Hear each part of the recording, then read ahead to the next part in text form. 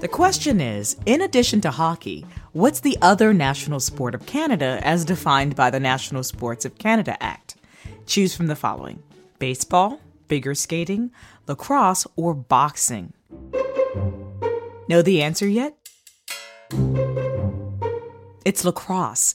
In 1994, Canada's Parliament passed the National Sports of Canada Act, which declared two national sports. Ice hockey became the country's official winter sport, and lacrosse became the official summer sport. Murray, I've always been intrigued about lacrosse. Tell us more about it. Tamika, before 1994, this question was almost guaranteed to get me a free drink anywhere in the United States.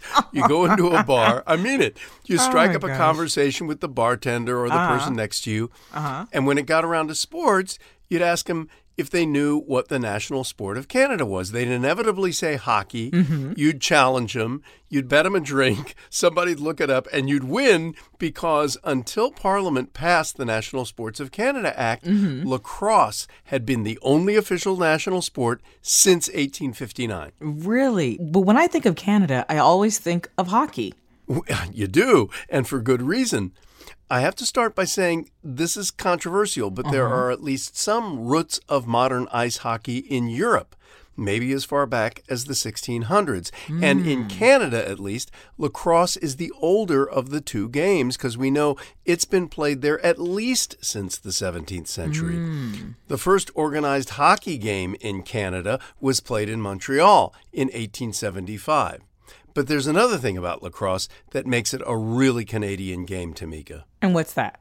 Well, I mentioned that hockey has its roots in Europe, especially in England, Scotland, and Ireland.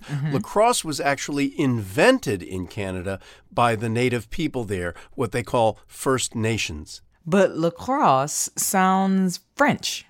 Right. Well, when French settlers in Canada observed the game, they thought the lacrosse sticks looked like those staffs, you know, that bishops carry?